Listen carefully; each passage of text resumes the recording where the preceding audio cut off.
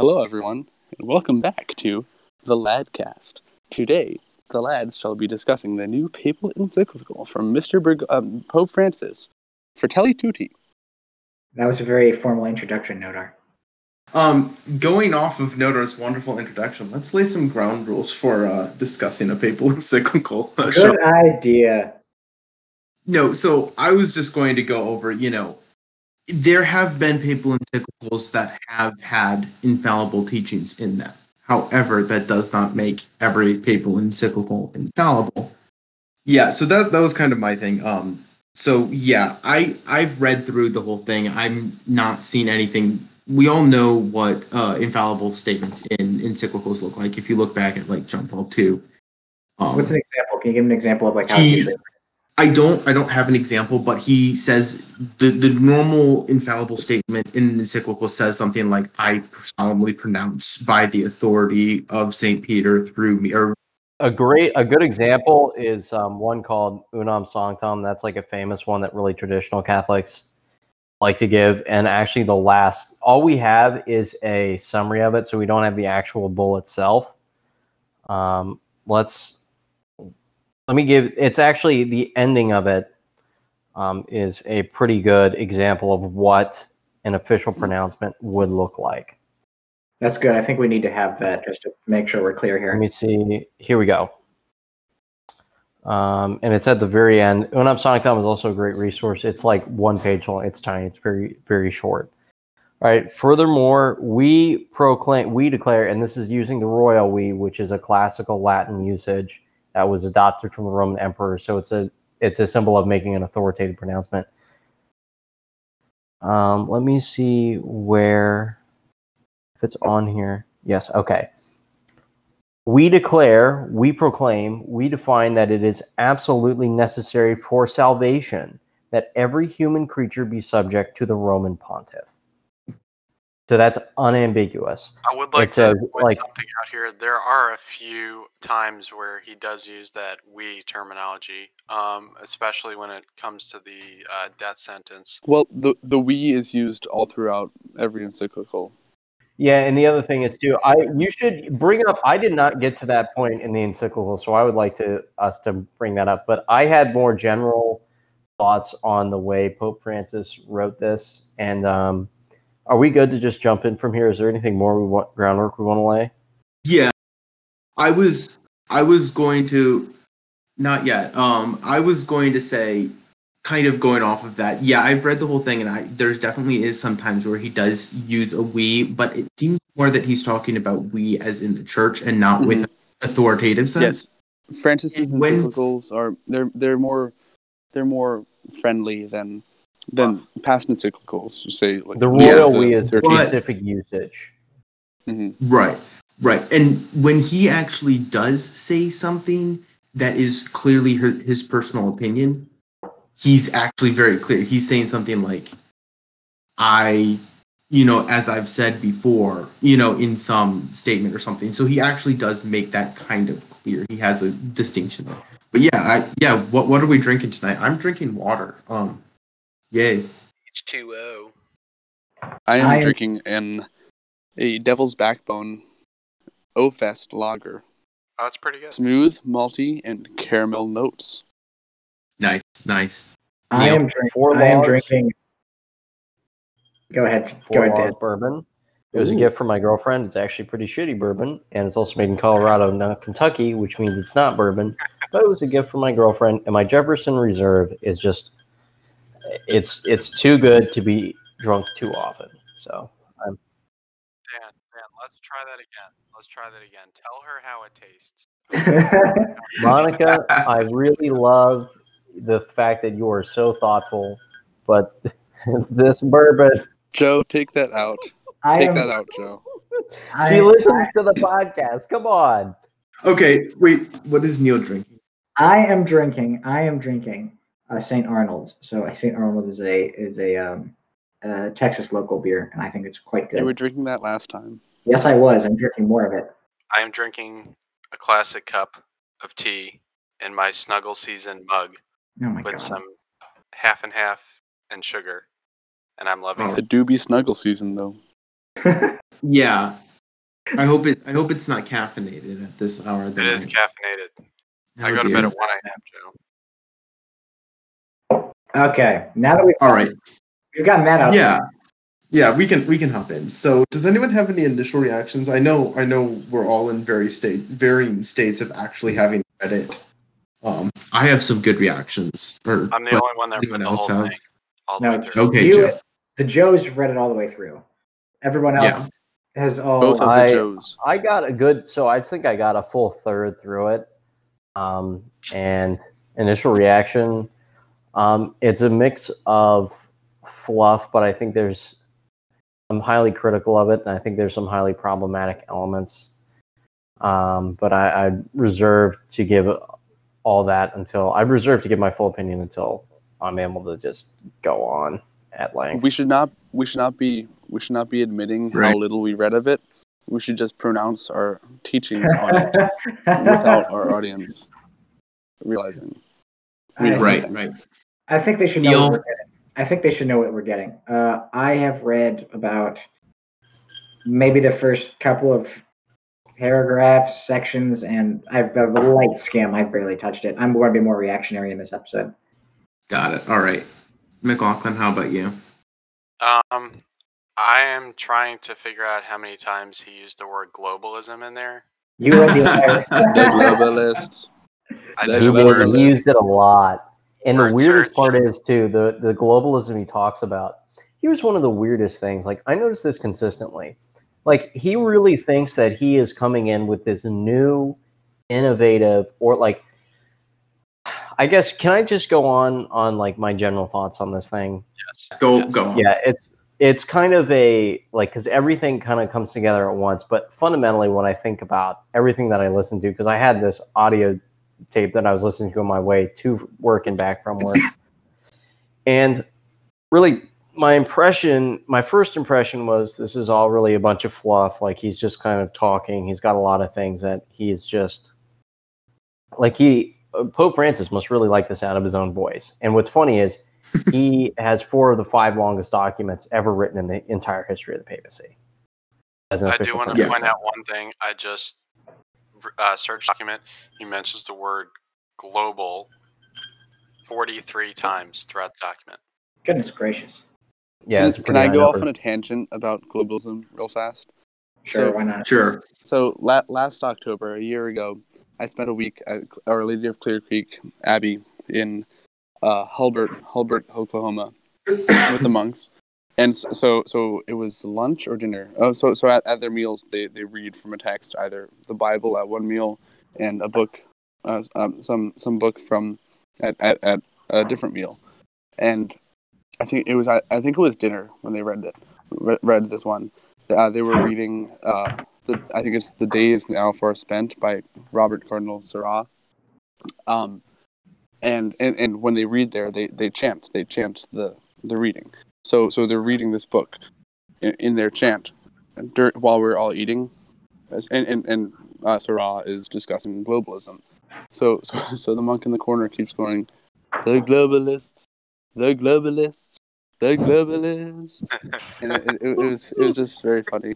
Sometimes there are kind of like this kind of like muffled laughter, like little snickers going through the monks, because like a lot of times it's just there's some book being read in chant, and when you chant something, it just makes it a little funnier.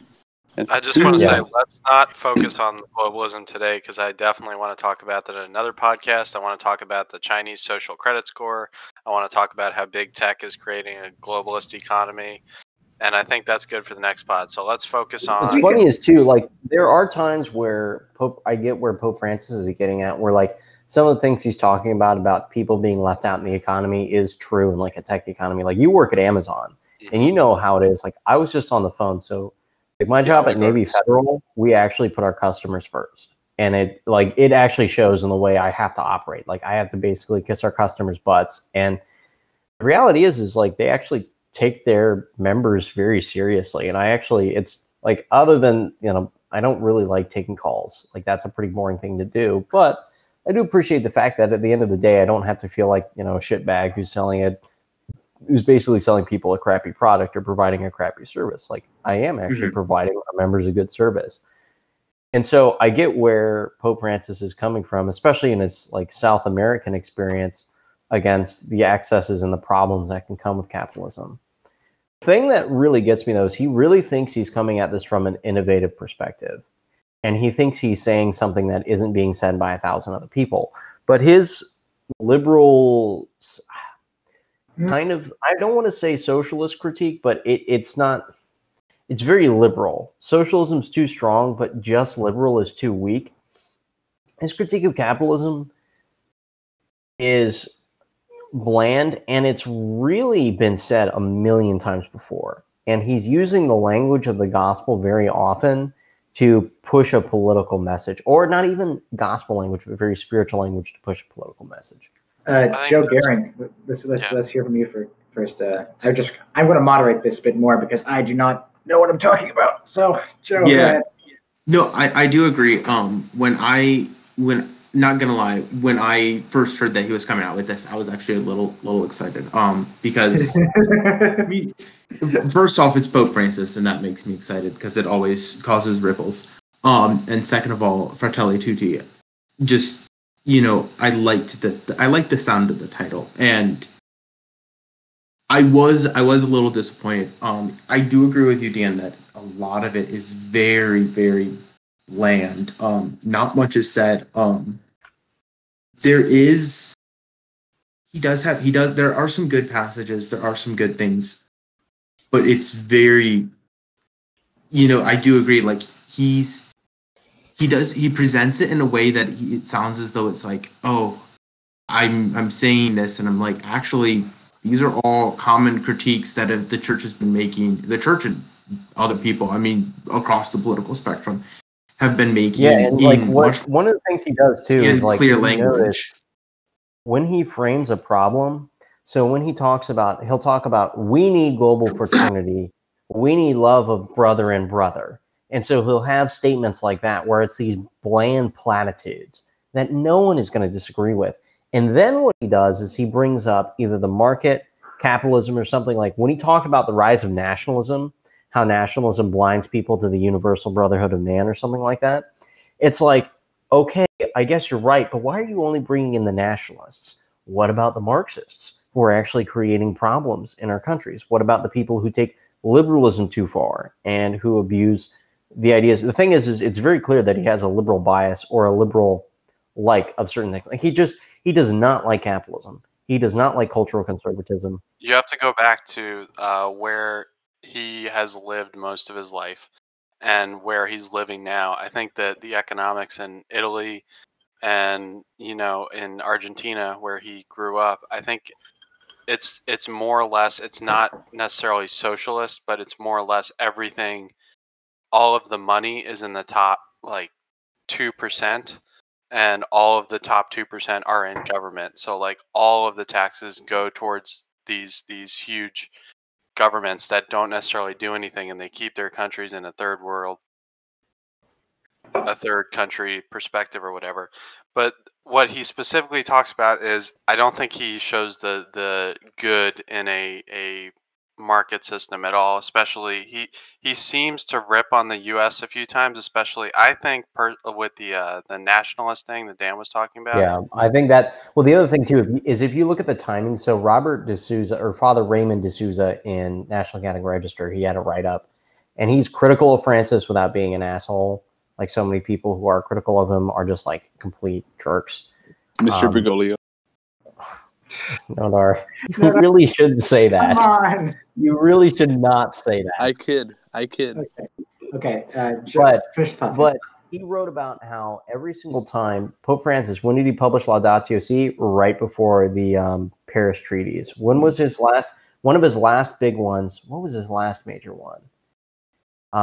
There are two other ones that he's published, but Laudatio Si came right before the Paris Accords. And basically what Pope Francis does is he times his encyclicals at political moments. When was this one released? Just before the United States election. What is he decrying? Nationalism. Pope Francis has a lot of distaste for Trump. I don't think he necessarily is wanting to push Biden. I don't think he has this underlying, like, I want to create these liberal structures, and he wants to like push these. Like he wants to do what Alex Jones thinks he's doing, where he's trying to push, the UN globalist agenda. I just don't. As I've said this before. What you do see throughout the document is that you do see him talk about the.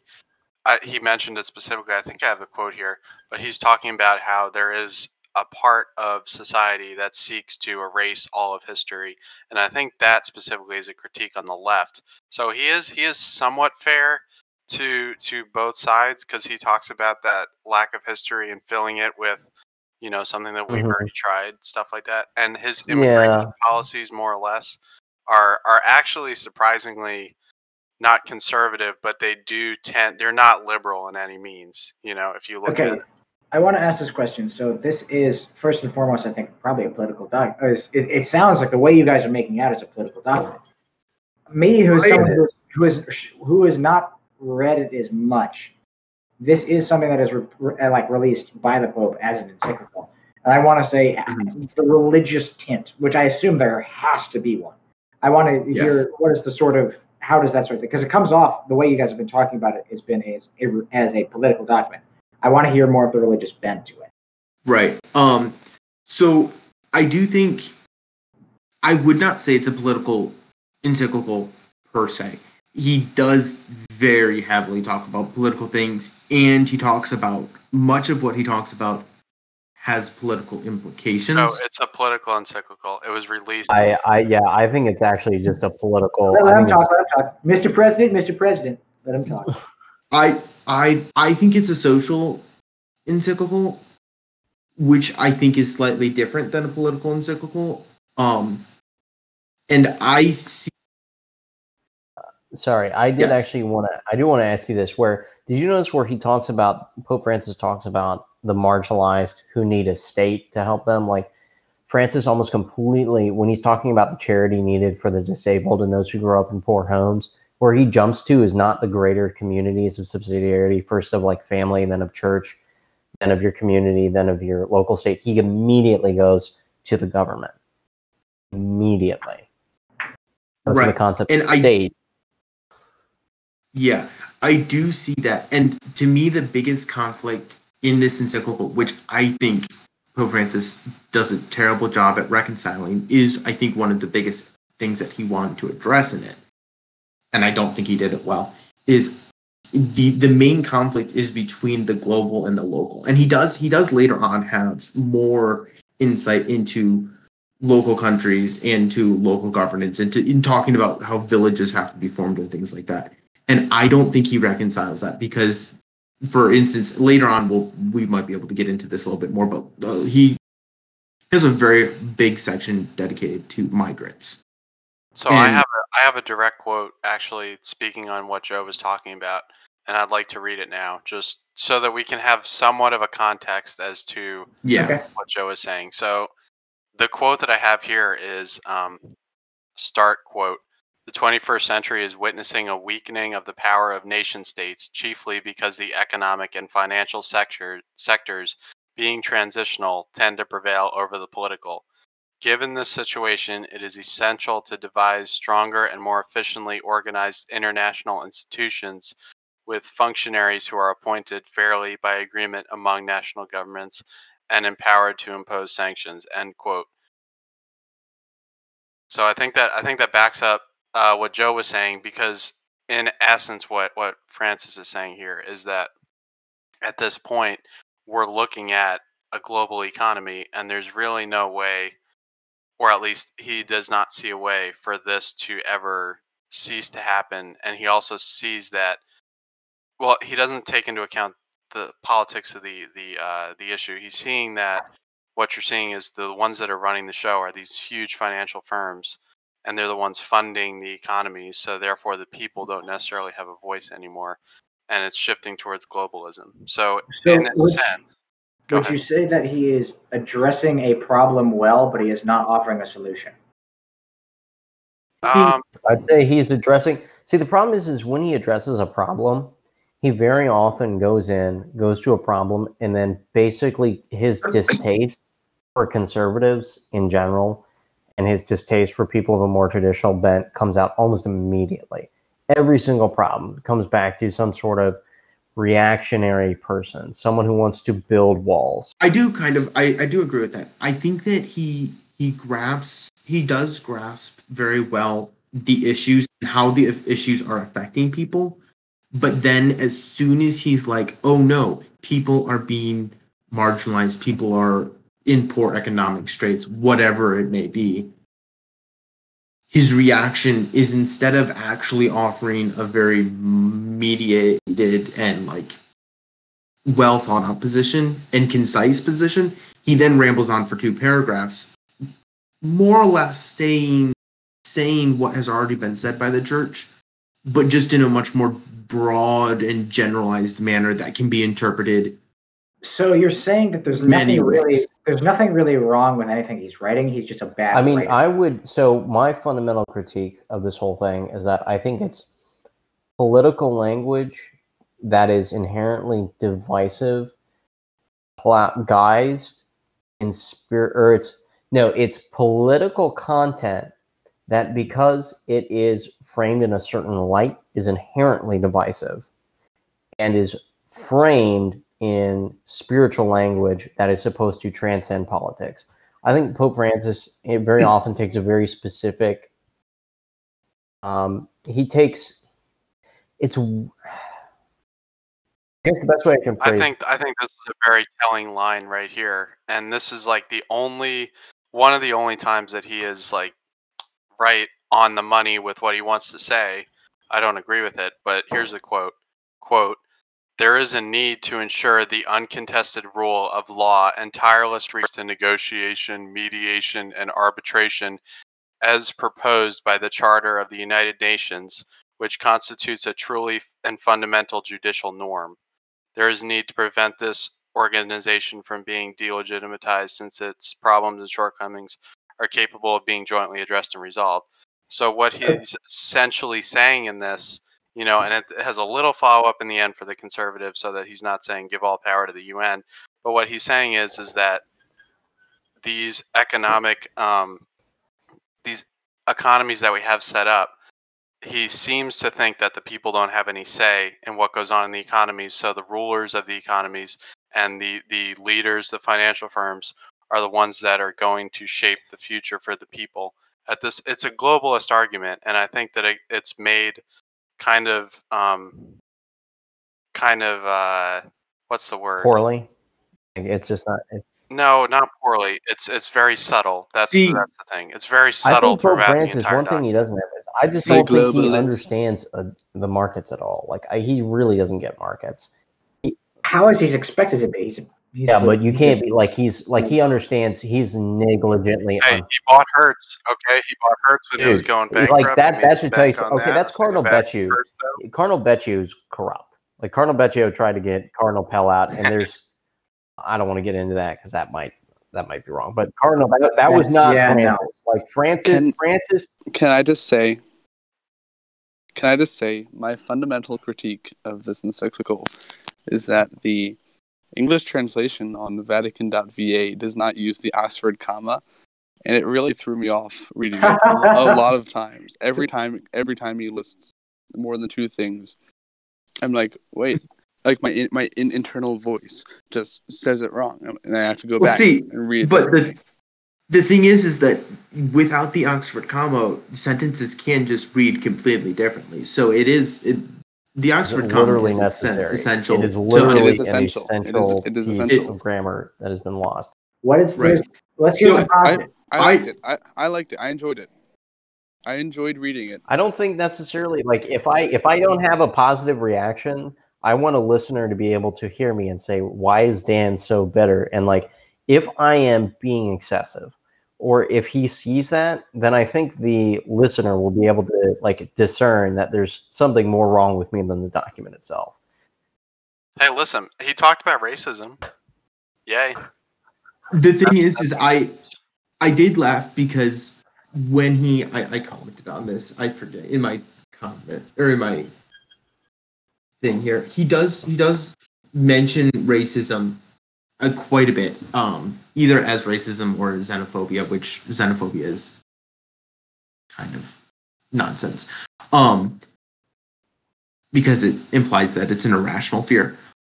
I think that strikes down your argument that this is not a political document, Joe. I think we can all agree that if racism is in there, it's directly related to no, because the church's teachings on racism are not political, because racism is not an but the way Francis talks about it, the way Francis talks about it is very political and is very tinged with Marxist ideas. It is very like the way he talks about it is very sloppy. I think it's very dangerous. But it's the general consensus. That's how they talk about it in Europe, because that's just how they talk about it. That this was my comment on it, is lots of people, particularly in Europe, like to point to America as some sort of backwater of racism and hillbilliness. And the thing is that Europeans are literally Europeans are actually racist. Yeah. On top of having no fears of migrants, and I think that that's an issue that Francis completely ignores, and we can talk about that a little bit later. He ignores completely actual substantive fears of migrants. Europeans are also many Europeans are just actually flat out racist. Maybe now another thing is too, Francis might more be reacting to Italians because there's a current movement in Italy that is very sometimes justified, sometimes not. Yes. Well, it's not sometimes justified, sometimes not. There's a mixture of legitimate wanting to protect the nation of Italy, and then there's just legitimate bigotry and prejudice bound up in, who's that guy? Salvini. Correct. In Salvini's party. And so it's a very problematic because they're not like these separate things where it's like, well, sometimes he's right, sometimes he's wrong. Like there's a legit desire to protect the nation of Italy that is intrinsically bound up with good things in valuing Italian heritage and in bad, bigoted treatment of Africans.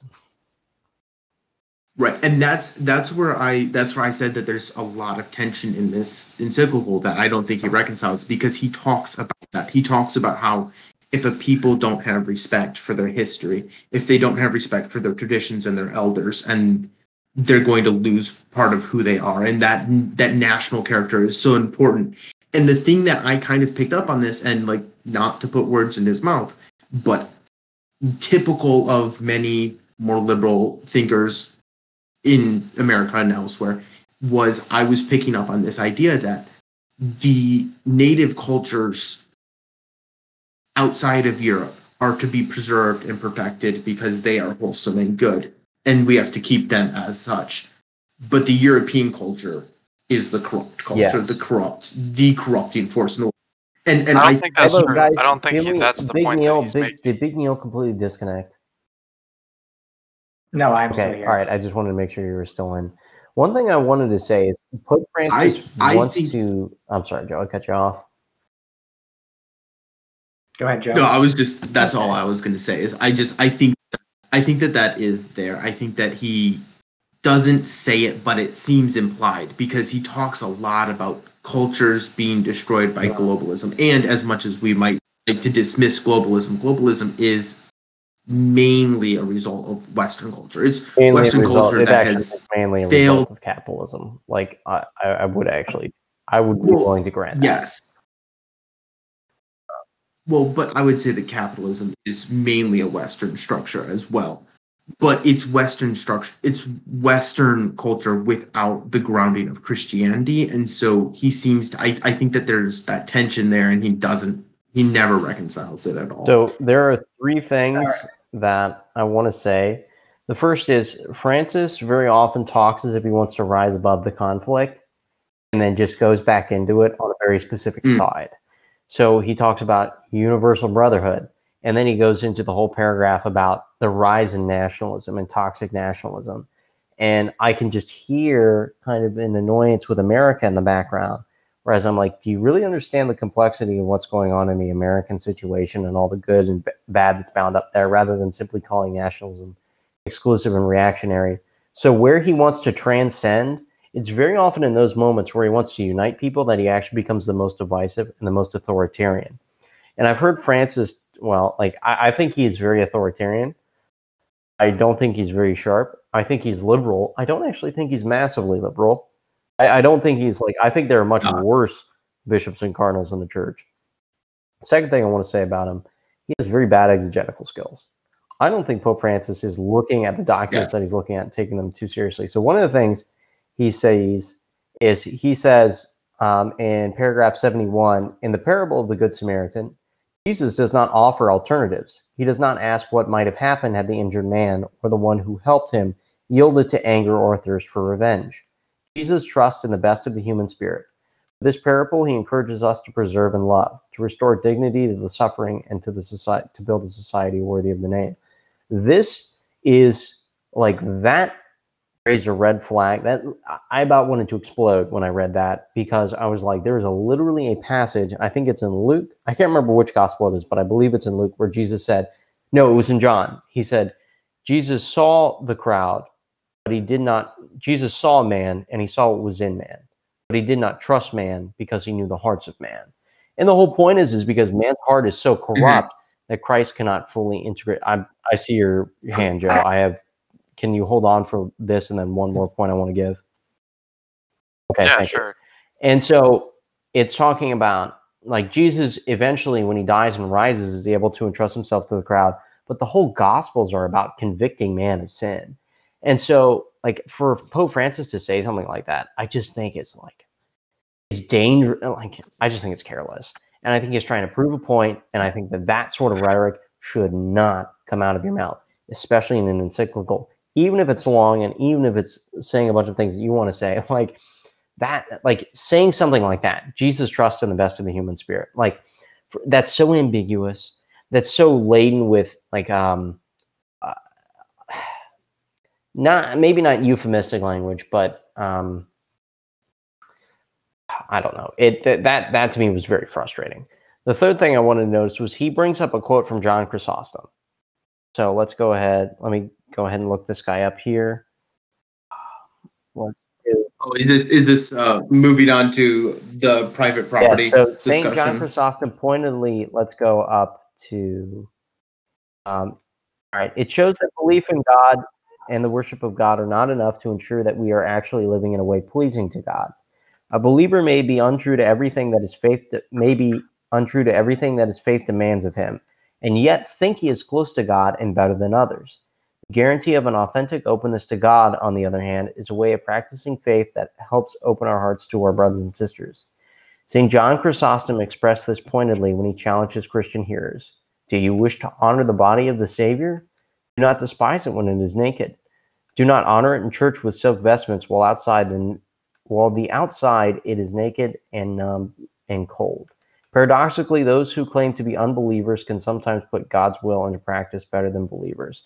One thing that really stood out for me here was, like, for all Pope Francis likes to complain about Pelagianism, he is sounding very Pelagian there, where he is taking, and granted, this is one passage. I don't want to extrapolate it over the whole document, but this sort of careless use of John Chrysostom, very glib, like it was a very glib use of him in one of the two passages that Chrysostom is known for, talking about the poor, where he says, look at John, look at him over here. He's supporting my point where we need to, take human fraternity very seriously. Well, Francis has consistently played, I know, Big Neil, Francis has consistently played fast and loose with doctrine, most famously with Amoris Laetitia, and has refused to answer the conservative questions that have been posed to him privately, that have quietly been posed publicly, and then finally got rather aggressively posed to him publicly when he just adamantly refused to answer them. And then he takes these different exegetical points from other people and construes them in a way that, look, it benefits my point. I'm really Christian. Whereas he's using these people, he's not interpreting them in an authentic way. He's simply taking what sounds, he's taking them and using them to bolster his own point. And another thing is 60% of the quotes in his document are himself. Like 60% of Francis' quotes, the majority of his quotes are Francis quoting himself. That's insane. Okay. Right. So I had a quote that I wanted to read. So Dan was talking about. No, I'm gonna say it and then we'll go move on.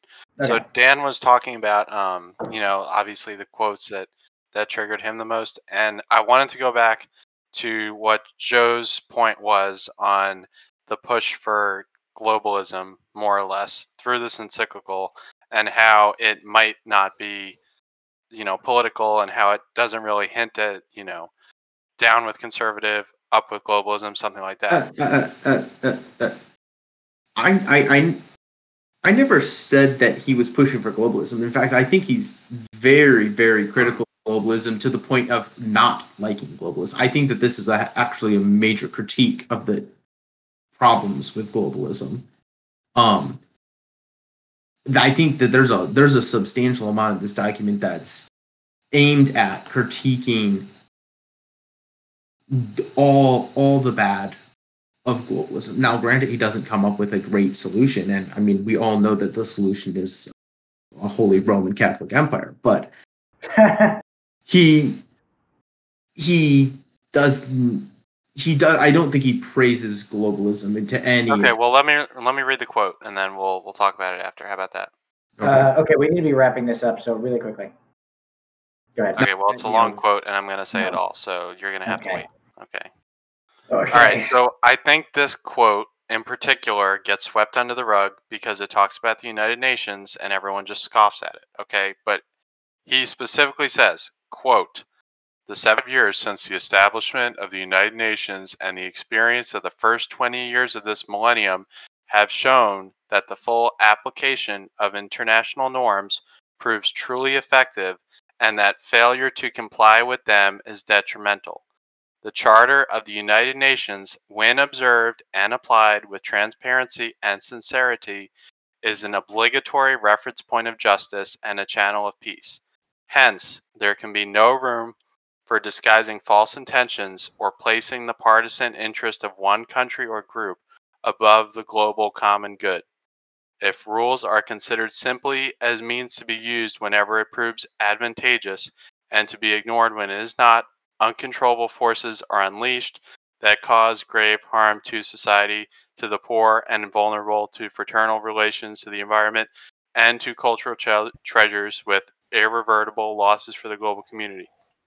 What this quote is basically, it's a referendum on the whole coronavirus thing that Trump pulled out of the World Health Organization. He also, badmouthed the UN quite a few times, but this is a direct referendum on Trump's actions when it comes to coronavirus, and you see it played out line for line here. He talks about nationalism. He talks about how if you put one nation ahead of others, it's not meaning China, of course, it's meaning the US, then globalism can no longer work. So what he's saying here is that the only thing that stands in the way of globalism is the United States and the market economy that we have here. That's when I read the document, that's how I interpret it. And I think that if you look at through his lens, like Dan was saying, he's very hard on Trump quite a few times. And I think this is just a very low hit that kind of just solidifies the entirety of the document. All right, Joe. Right.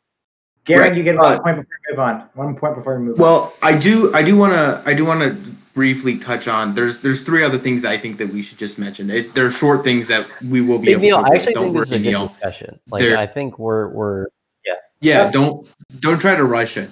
But there's 3 other things I want to talk about after I cover this. But first off, that quote, I love it. I don't see any problems with it. The quote that you read about the United Nations and the role of it, I legitimately don't find anything wrong with it. 2, how, Joe? How do you not find anything wrong with it? I'm not a nationalist. I am not a nationalist. Explain it, okay? Explain your Joe, stance two on minutes on this thing. Uninterrupted. Thank you, Susan.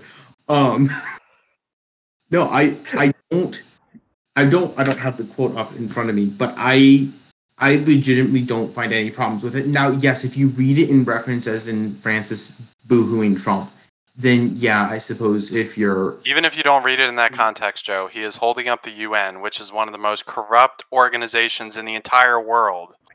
Yes, but I mean, how does he start that off? He starts it off by saying when it follows the original charter and ideas. I mean, the UN could be a good organization if it did follow the idea.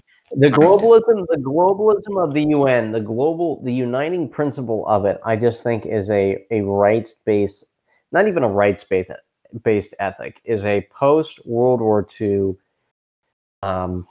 ethic of rights, which is based on materialist, maybe not consumption, but is a materialist conception of happiness that is just not a good metric. Like, I think it's a dangerous metric.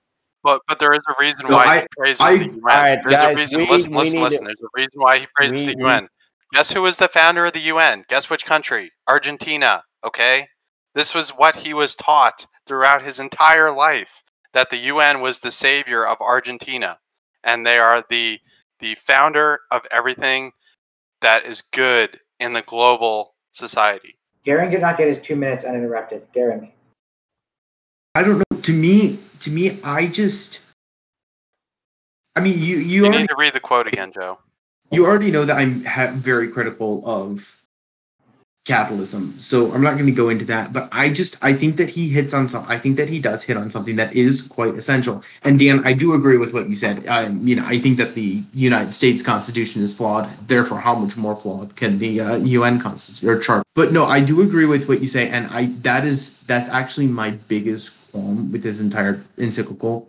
Maybe, I don't know, I may have said that there was another bigger one, but one of my biggest problems is that the entire encyclical is coming from a liberal, rights-based perspective of human nature, and it does not address the spiritual. He leaves out the spiritual reality in the political, and he basically only speaks about the materialistic political ends. I think it's a good about spiritual political ends. That's a good. Go ahead. With the whole globalism thing, I mean, I'm not a nationalist. I do think that globalism, as it's commonly known, is very flawed, and I do think that it is not healthy. I think that globalism currently is much more of a danger to society than nationalism, but I don't think that a critique of nationalism is wrong. If he was a little bit fairer in critiquing globalism, which like I said, I think he does critique globalism quite a bit in this document. But if he was a little bit fairer with that, maybe it wouldn't be so triggering. But the thing is the way Pope Francis holds up the UN is not in the manner in which he criticizes globalism. His globalism is a market that is heavily implied that is led by the US, and leaves out most all criticism of China, which is actively colonizing Africa right now. And the way he holds up the UN is almost as if it's a bulwark against economic globalism, which maintains a sense of dignity of locality. So it's almost as if the UN is ensuring the local dignity of the indigenous peoples and the smaller cultures in the world. And I think that he does have that perspective. Well, I don't want to say he does have that perspective. That's too far for me to say, and I really don't know. Oh, I was going to say, I agree with that, Dan. I legitimately do agree with everything you said there. He does. I think the problem is that because of his mindset, he can't see an alternative working to the UN. The UN is what exists, and that's what he's familiar with, and so that's what he turns to when he sees corruption on a global scale. He turns to the UN. That's nonsense. I think there can be there is an alternative to it. There's an alternative to the idea of universal human rights. And the sad thing is that he should be coming from the rich Catholic intellectual tradition that can draw on the alternatives to all this, nonsense. Guys, I think Big Neil has a question right now. Let's see what Big Neil has to say. These comments are good. I like the discussion is great, and this is like the thing that we should be doing. When something like this comes out, we need to be talking about it. It's very obvious. But then again, we have to be aware of the fact that this is the sort of thing that takes. I mean, me and a couple of us have not finished it. I haven't read it that much. I haven't given much because of that. But this is the sort of thing that it doesn't just take one read to get through. It takes multiple reads and a fine-tooth theological comb. It doesn't take a fine-tooth More or less, theological comb, my friend. Normally when you are reading an encyclical, it is always a good idea to make sure you read through it a couple of times. That's not how Francis writes. That's not how Francis It's writes. I'm sorry. it's not a normal encyclical. Granted, it's the longest encyclical. The other thing is, issued. It's fluff.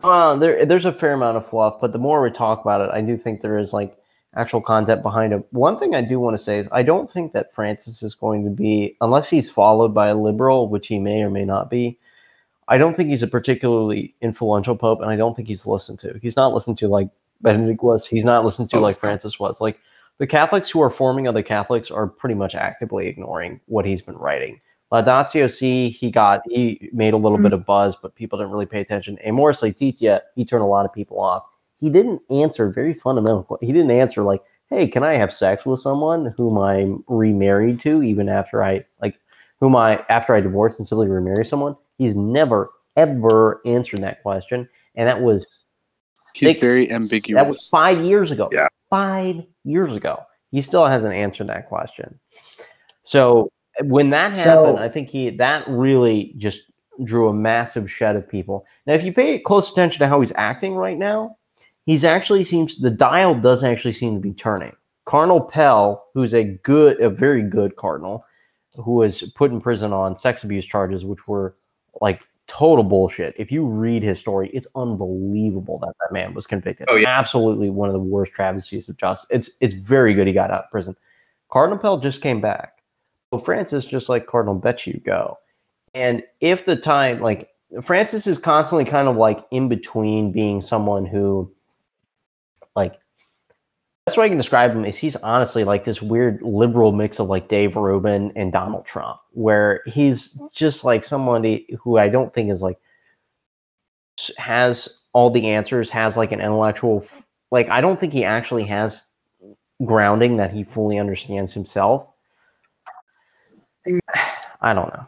Well, I know. See, one thing that I would say is that Francis comes from a different theological background than we do. Granted, it's a theological background that is heavily influenced by libertarian theology, which has been liberation theology, which is very different, more or less been condemned. More or less. So, dude, liberation theology is what happens when you take Marxism and like blend it in with theology. And there are a few ideas and few thinkers more condemned in the church than communism and Marxism. Anywho, there's no argument saying that the church supports anything having to do with communism. Communalism, maybe, but not communism. We can get into that argument. Joe, it's not even an argument. Wait, Joe. You can't. Okay, we've got to take the smoke break, guys. We got break. Wait. I want to cover 3 other things. Wait, let Joe talk. Smoking kills. I just want to see. Does anyone have any thoughts about his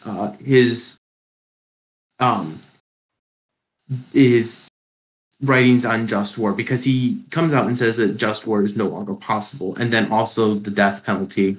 And I wanted to talk about the death penalty. And also private property. I think the death penalty is obligatory because we're rational beings. Like, I actually think the death penalty should be applied pretty much without question concerning certain crimes, like child rape. Let me read you the quote.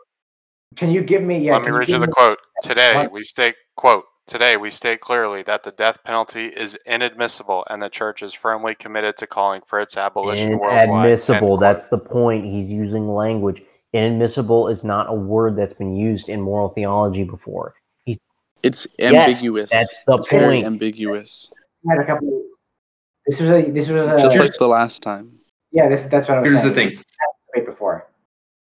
Here's what I would say. One, I do think that the death penalty should be abolished in the United States. However, I'm also strongly in favor of the use of death penalty to enforce something. So, for example, we come from the legal and theological background, because we're coming from English common law, that at one time found it not only okay, but actually morally just to execute heretics. English common law had the backing to execute heretics.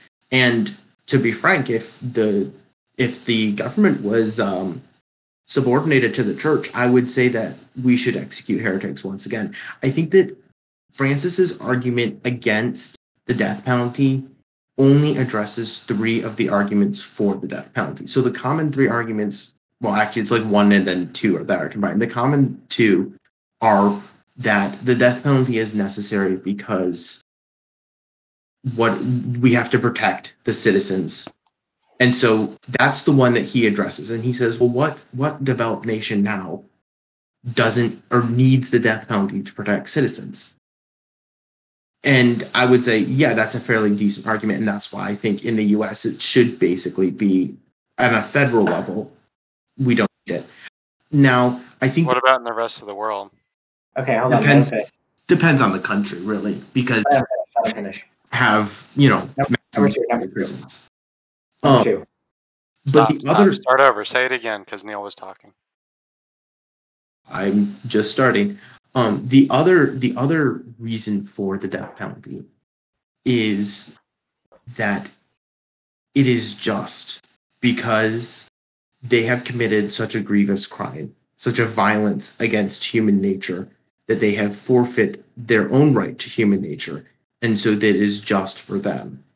And then on top of that, this is why I was going to say there's 3, but I don't know if this one is really a good one. But the other one is that if their crime is so grievous and they have forfeited their own human dignity, then giving them a set time of death is actually spiritually beneficial for them, because it gives them time to reconcile their soul to God instead of leaving them in limbo. So it's actually merciful to give them a set execution date, because then they are forced to reconcile with God instead of just potentially dying one day without ever having made that confrontation.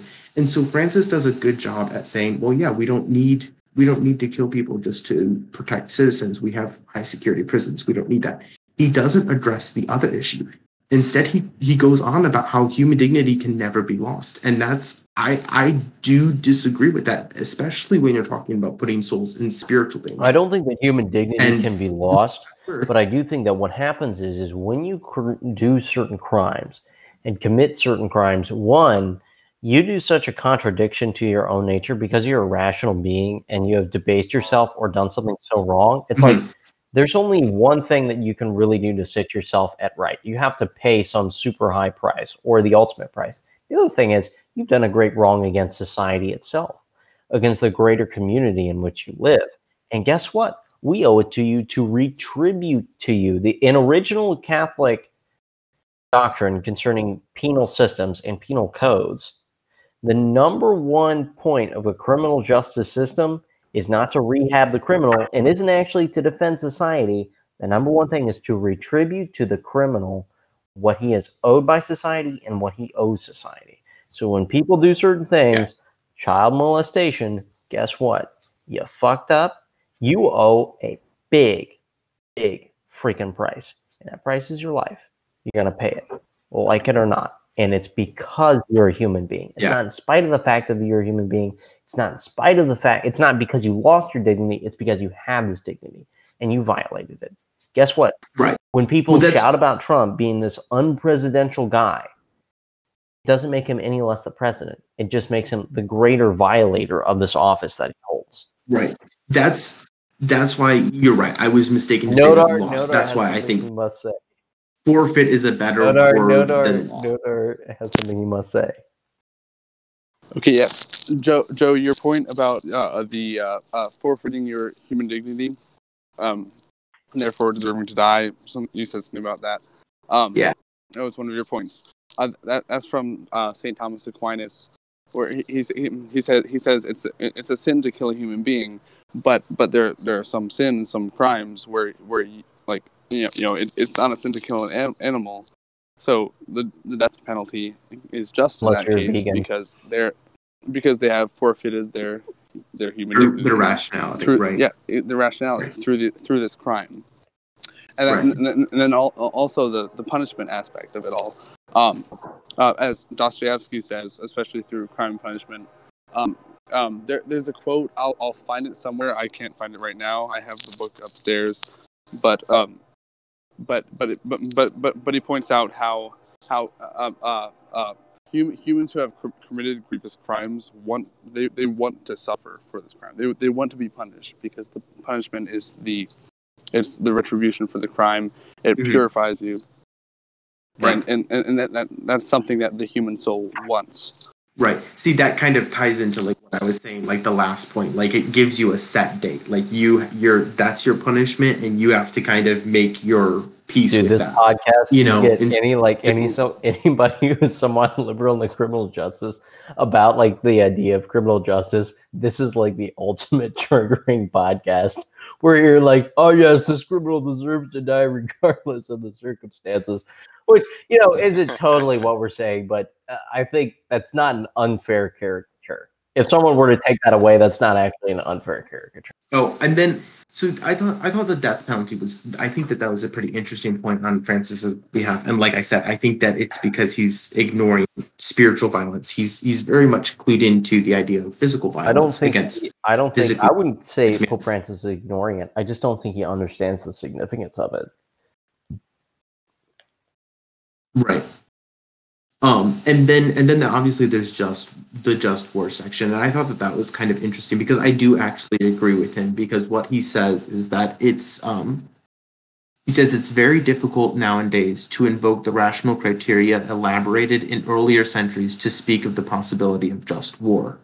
And I would agree with the idea that a just war cannot target civilians, and I would agree that the way that warfare now happens, it is basically impossible to carry out a just war. I don't know. Do you have any comments on that, McLaughlin?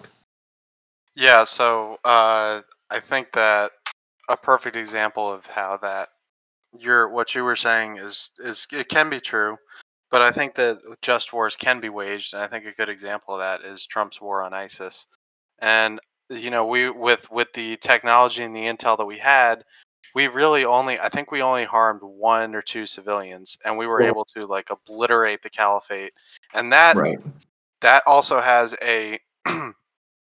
that also has in the Catholic Church, it has a just cause, because the caliphate is directly against the teachings of the church. Just war is a little bit more. I'd be a lot more reticent about saying anything than that's just an example. I'm just saying that war is now more. We know where everyone is. We knew where Soleimani. We knew where al-Baghdadi. The problem is where killing all of these bases Soleimani really helping the situation in the Middle East?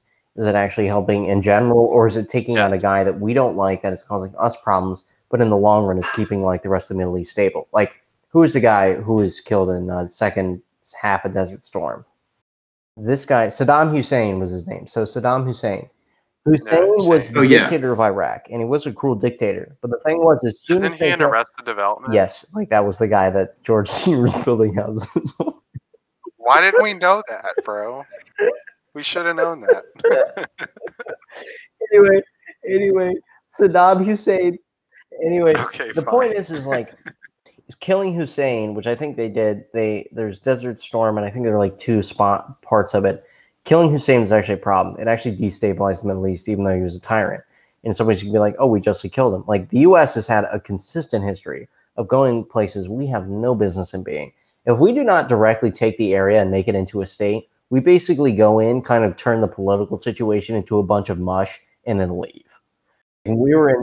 Well, that's the issue with America. We act like an empire, but we don't take care of the citizens. Because we think it's a moral obligation to leave them alone. Like we actually believe we have a moral obligation. That's neocons. Right. That's neoconservatism. I know Trump isn't a neocon, so I'm not trying to pin this on him. And I'm very happy Trump is not a neocon. Neoconservatism is horrible. Like I'm glad John Bolton left the office. Like John Bolton was not the person I wanted in that position at all. Dude, John Bolton was just in there for negotiations. That's it. John Belton? What? No, John Bolton. He was basically just a Trump could pull him out of his back pocket and threaten him with war. So then the last thing that I thought was interesting is Francis's discussion on private property, and he has a chapter called "Re-envisioning the Social Role of Property." In it he states that for my part, I would observe that the Christian tradition has never recognized the right to private property as absolute or inviolable, and has stressed the social purpose of all forms of private property. And then later saying, all other rights having to do with the goods necessary for the integral fulfillment of persons, including that of private property or any other type of property, should, in the words of St. Paul VI, in no way hinder but should actively facilitate its implementation. So I just thought that was pretty interesting because doesn't St. Thomas Aquinas have an argument for you should private read property Rerum in his Novarum. If you want to hear a pretty strong defense of private property, you should just read Rerum Novarum. Like this is pretty. I did not get to this point. That's a pretty dangerous thing for him to say, and frankly, it's just not. Like it's. Well, I get kind of where he's coming from because there is an element in the Christian tradition where private property is not considered solely yours. There's something called the universal destination of all goods towards like God. But where Francis is coming at this from, like he's making the case way stronger than it is. Like all things considered, the church has consistently been a pretty damn strong defender of private property. Now, what I would say is he does elaborate a little bit more. Obviously, I took the meaty sentences, and basically what he's saying is that the right to private property is not a primary right. If you want to use damn rights language, it's a right. Aquinas does kind of say things that back that position up. The idea of private property being a secondary right does have some standing, like you were saying, with the, no, flipping me off. I don't know, it's to them. But I think he is onto something that I'm not wholly in disagreement with. Interesting. I would have to look more into it. I have to read it and go over it with a fine-tooth comb. I haven't done that enough. But I can kind of see where you're coming from, Joe, because but if he's looking at it in the lens of specifically the United States, our view of private property Well, he's not right. Well, what I'm saying is our view of private property as a inherent right is very different from the view of private property in other economies. A lot of these socialists, there's no incentive to own private property in these socialist economies and the globalist economies because there's no way that it can benefit the person in the long run, either by creating a form of wealth by rent seeking or handing it down to their kids as a piece of equity that they have invested in. Our view of private property in the US is very, very different from other people's views. And I think that especially in Argentina, looking at the way that he's like, I continue to go back to the Argentina thing because that's actually where he got a lot of his beliefs. And if you look at the economy in Argentina, if you look at the social economic structure in Argentina, it is very, very similar to what he wants to happen in the UN. But if you look at Argentina, it's a developing country. What happens with their economy is they have major highs and major, major lows. So basically, whenever the markets crash, they get wrecked. There are so many people that are just out of jobs. They have the poverty the rates skyrocket. That's what happens specifically in his. And he talks about trickle down when he talks about the economy. There's no trickle down in Argentina, and the trickle down in Argentina is basically through the major corporations that create jobs. But in the United States, we don't see a Great Depression every 5 years like they do in Argentina. In a more no. I mean, we just see steady income inequality. Right. Yeah, right. And another thing too that I think is actually important is like Pope Francis is actually pretty myopic. Like I really think he has a hard time seeing what's actually going on in like other places. Like his way of looking at the world Very is true. totally I a agree South with that. American perspective, and he has not been able to break out of it. JP2, JP2 was actually pretty conditioned by his environment, but was still able to break out of it. Benedict XVI was also able to break out of his, but like Francis is like horribly, like he's pretty. But look, there are different. There have been different types of popes. John Paul II was the unifier, right? And he went hand in hand with Reagan a lot because Reagan was also the unifier. The next you had Benedict, who was the pope who created the most. Did he create the most content when it came to like divine liturgy and stuff like that? Correct me if I'm wrong. I feel like he wrote a lot about the liturgy. Sacrosanctum Concilium, which allowed trads to openly practice he said that the old rite of the Mass was never abrogated, which everybody thought that it was, and he said no, it wasn't. So more or less like creating a bridge between the pre-Vatican II Catholics and being super like unabashedly Orthodox, like just. But under him too, remember when we had the refresh of the Mass under Benedict because he wanted to. Well, that was set in motion in the 90s, so that wasn't under Benedict. That was just the U.S. bishops taking. But he pushed it through. 15 years to get around to doing. He pushed it through, though. No, I would agree. What? 15 years to say. My point is that the Pope we have now should not be the economics Pope because he comes from Argentina. Yeah. We should not have a Pope that preaches on economics and politics and almost exclusively floats ideas out there. And we gotta, I don't know if you guys read anything about what the media said and what, rad trads are saying and stuff like that about this particular encyclical. But conservatives are hating on it, and the left is like eating it up and just. Yeah, and the thing is there's no way. This is not like a middle of the road. This is not one that even tries to take in multiple perspectives. Like this is all Francis's ideas, and like he is pontificating them, for lack of a better word. Like, but really, I mean, he is. He truly is, and it's like some people like it and some people don't, and he doesn't seem to be making much of an effort. How many times does he quote himself? That's over 60% of the quotes in there is himself. Like he does not seem to be making much of an attempt. Like for all he talks about bridges, he doesn't seem to be making much of an attempt to bridge with those with whom he disagrees, and that's something that I think conservatives picked up on fairly early on and just kind of left him to float on his own boat. I really do. Well, at the start of the encyclical, he points out that the whole thing is going to be a collection of his past statements in different different areas wherever he's written or spoken. So he does say that it will be a lot of his own quotes in the at the start of the encyclical. He does frame it at the beginning to be more of a like. There's just this element of like, wow, what I have to say is really important, and it just doesn't seem to be the case. Compare it to Paul VI encyclicals per se. Like Paul VI in his Humanae Vitae, he had to be like on the freaking money with that encyclical. And he quoted the catechism, he quoted the Bible, he quoted learned scholars, he quoted the hell out of that encyclical.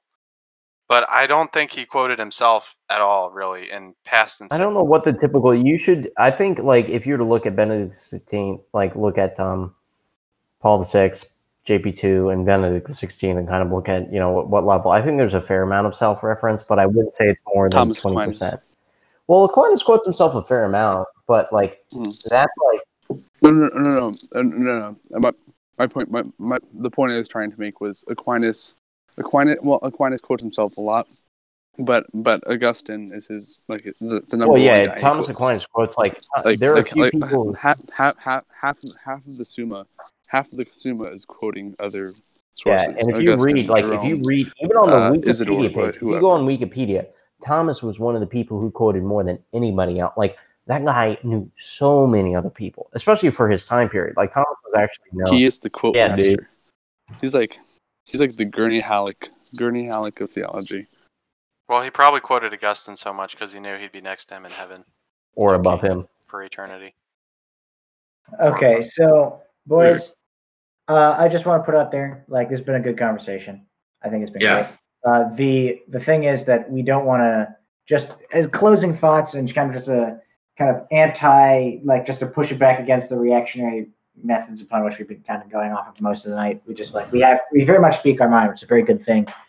This stuff needs a lot more of development. We need to, this is the sort of thing where we want to be very stringent in throwing blame or casting judgment on the Pope. This will be a 10-part series. No, it will not.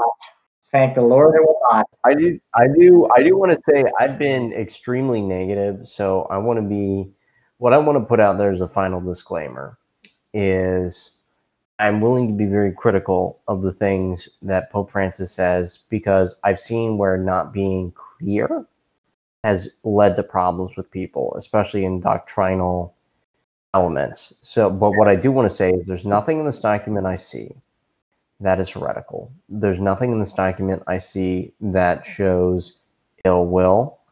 And so I do not want Catholics to look at this as a call to war or as a call to war against Pope Francis. I have been critical.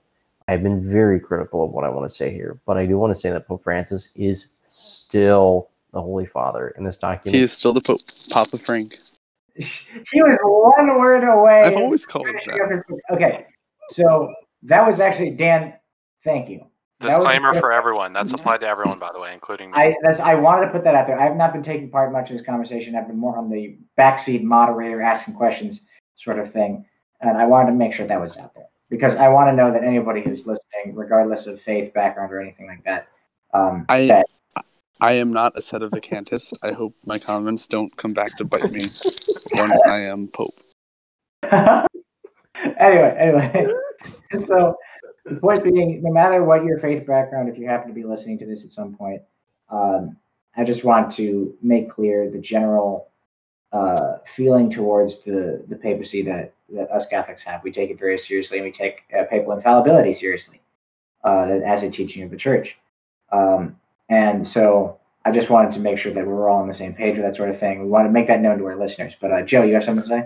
Yeah, I was just gonna kind of go off that, and I definitely, possibly because I was low-key excited for the encyclical, I definitely may have read it in a much more forgiving light than other people here. And like Dan was saying, there isn't anything heretical, and I will reassert my position that if we lived in a Catholic world, Pope Francis would be a damn good pope.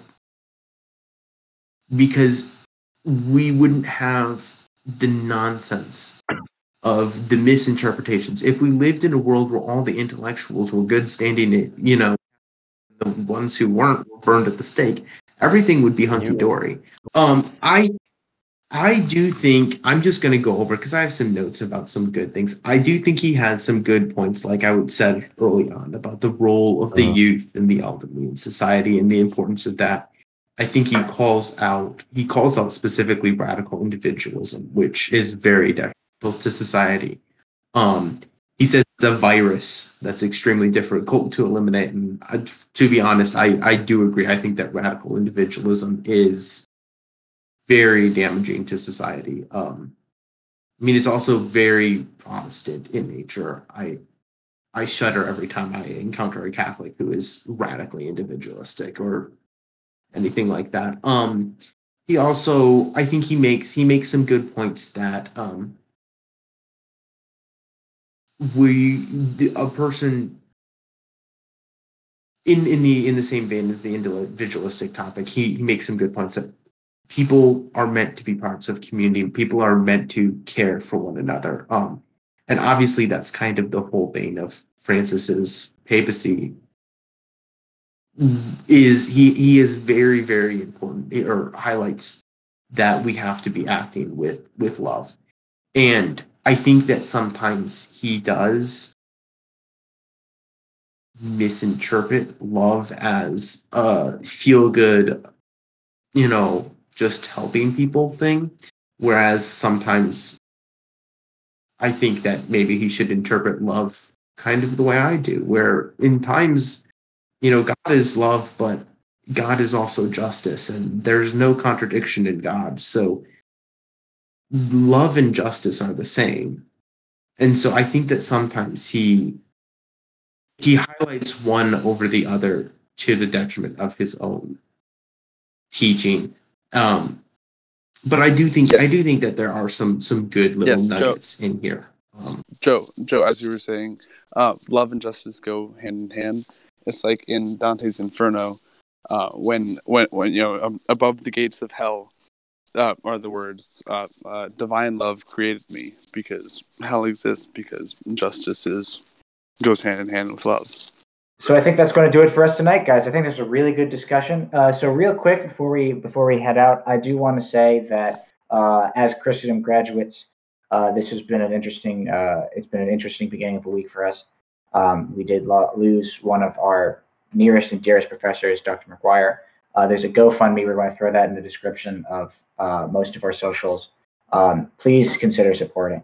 It's Dr. McGuire was is a brave man, one of the great men I've ever knew. Probably one of the best teachers that any of us ever had. And so finding a way to support his family will be very important. So I just want to throw that out there. And also, like Joe, where can they find that link and the rest of our information? Yeah, so make sure you follow us on Facebook, Twitter, and Instagram. Our handle is The Real Ladcast. It'll be on those 3 platforms. And then if you want to go to the blog is ladcastblog.wordpress.com. We don't have enough to buy a domain yet because we're broke, but we'll get there someday. So go support, and I think that's about it. It's been real. And cut. We are done. Cool. Jeez, let me just make sure. Nice. Guys. Can we have It's Been Real be like the official closing of every podcast? It's been the Real Ladcast.